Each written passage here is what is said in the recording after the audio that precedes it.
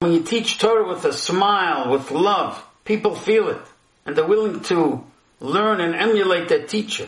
It could be said that Aharon HaKohen established one of the first Baal Tshuva movements. But he knew that the only way to do that is to show kind-heartedness, to be a nosa ba'ol chavero, to show the person that you really care about him. Very important lesson.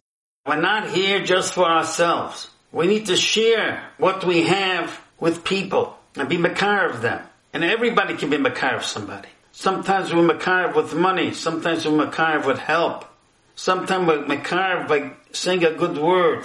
Sometimes we are makarev by lending an ear and letting somebody unburden themselves. Everyone has something to contribute. Everyone can be an Ohev Shalom. Everyone can be a Rodef Shalom. Everyone can be an Oves Abrius. And how do you know how much you love people? That's how much you're willing to go out of your way for people. Everybody can be makarev someone to Torah. We need to give of our time and learn with other people Torah.